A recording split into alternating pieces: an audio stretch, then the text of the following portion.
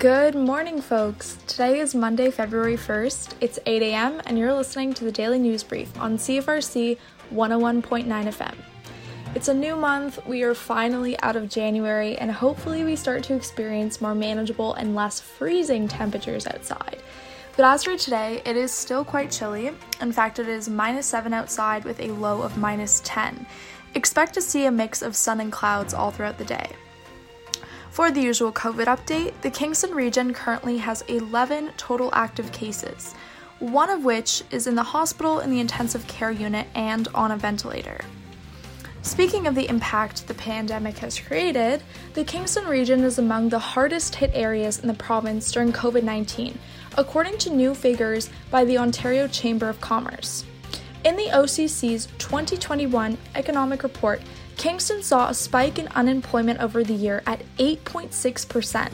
The report says that 58% of organizations in the Kingston-Pembroke region let staff go, a number that is slightly higher than the provincial average of 47%.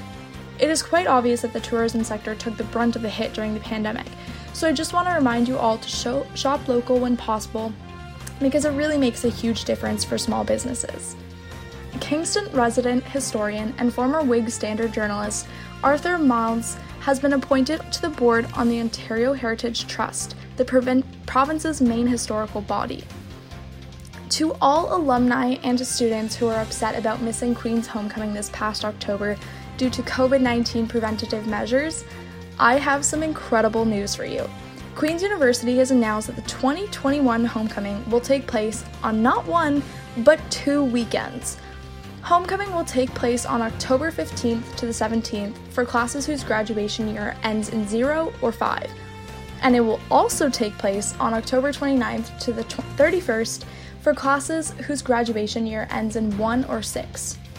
Finally, a virtual event for all alumni will be taking place on October 17th.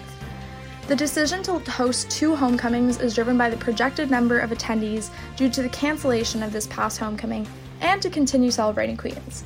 I myself might just have to show up to both weekends to make up for this past year, so I totally get it if you all feel the same way. That's all for this morning's news brief. If you have a news update you'd like to share, reach out to news@cfrc.ca.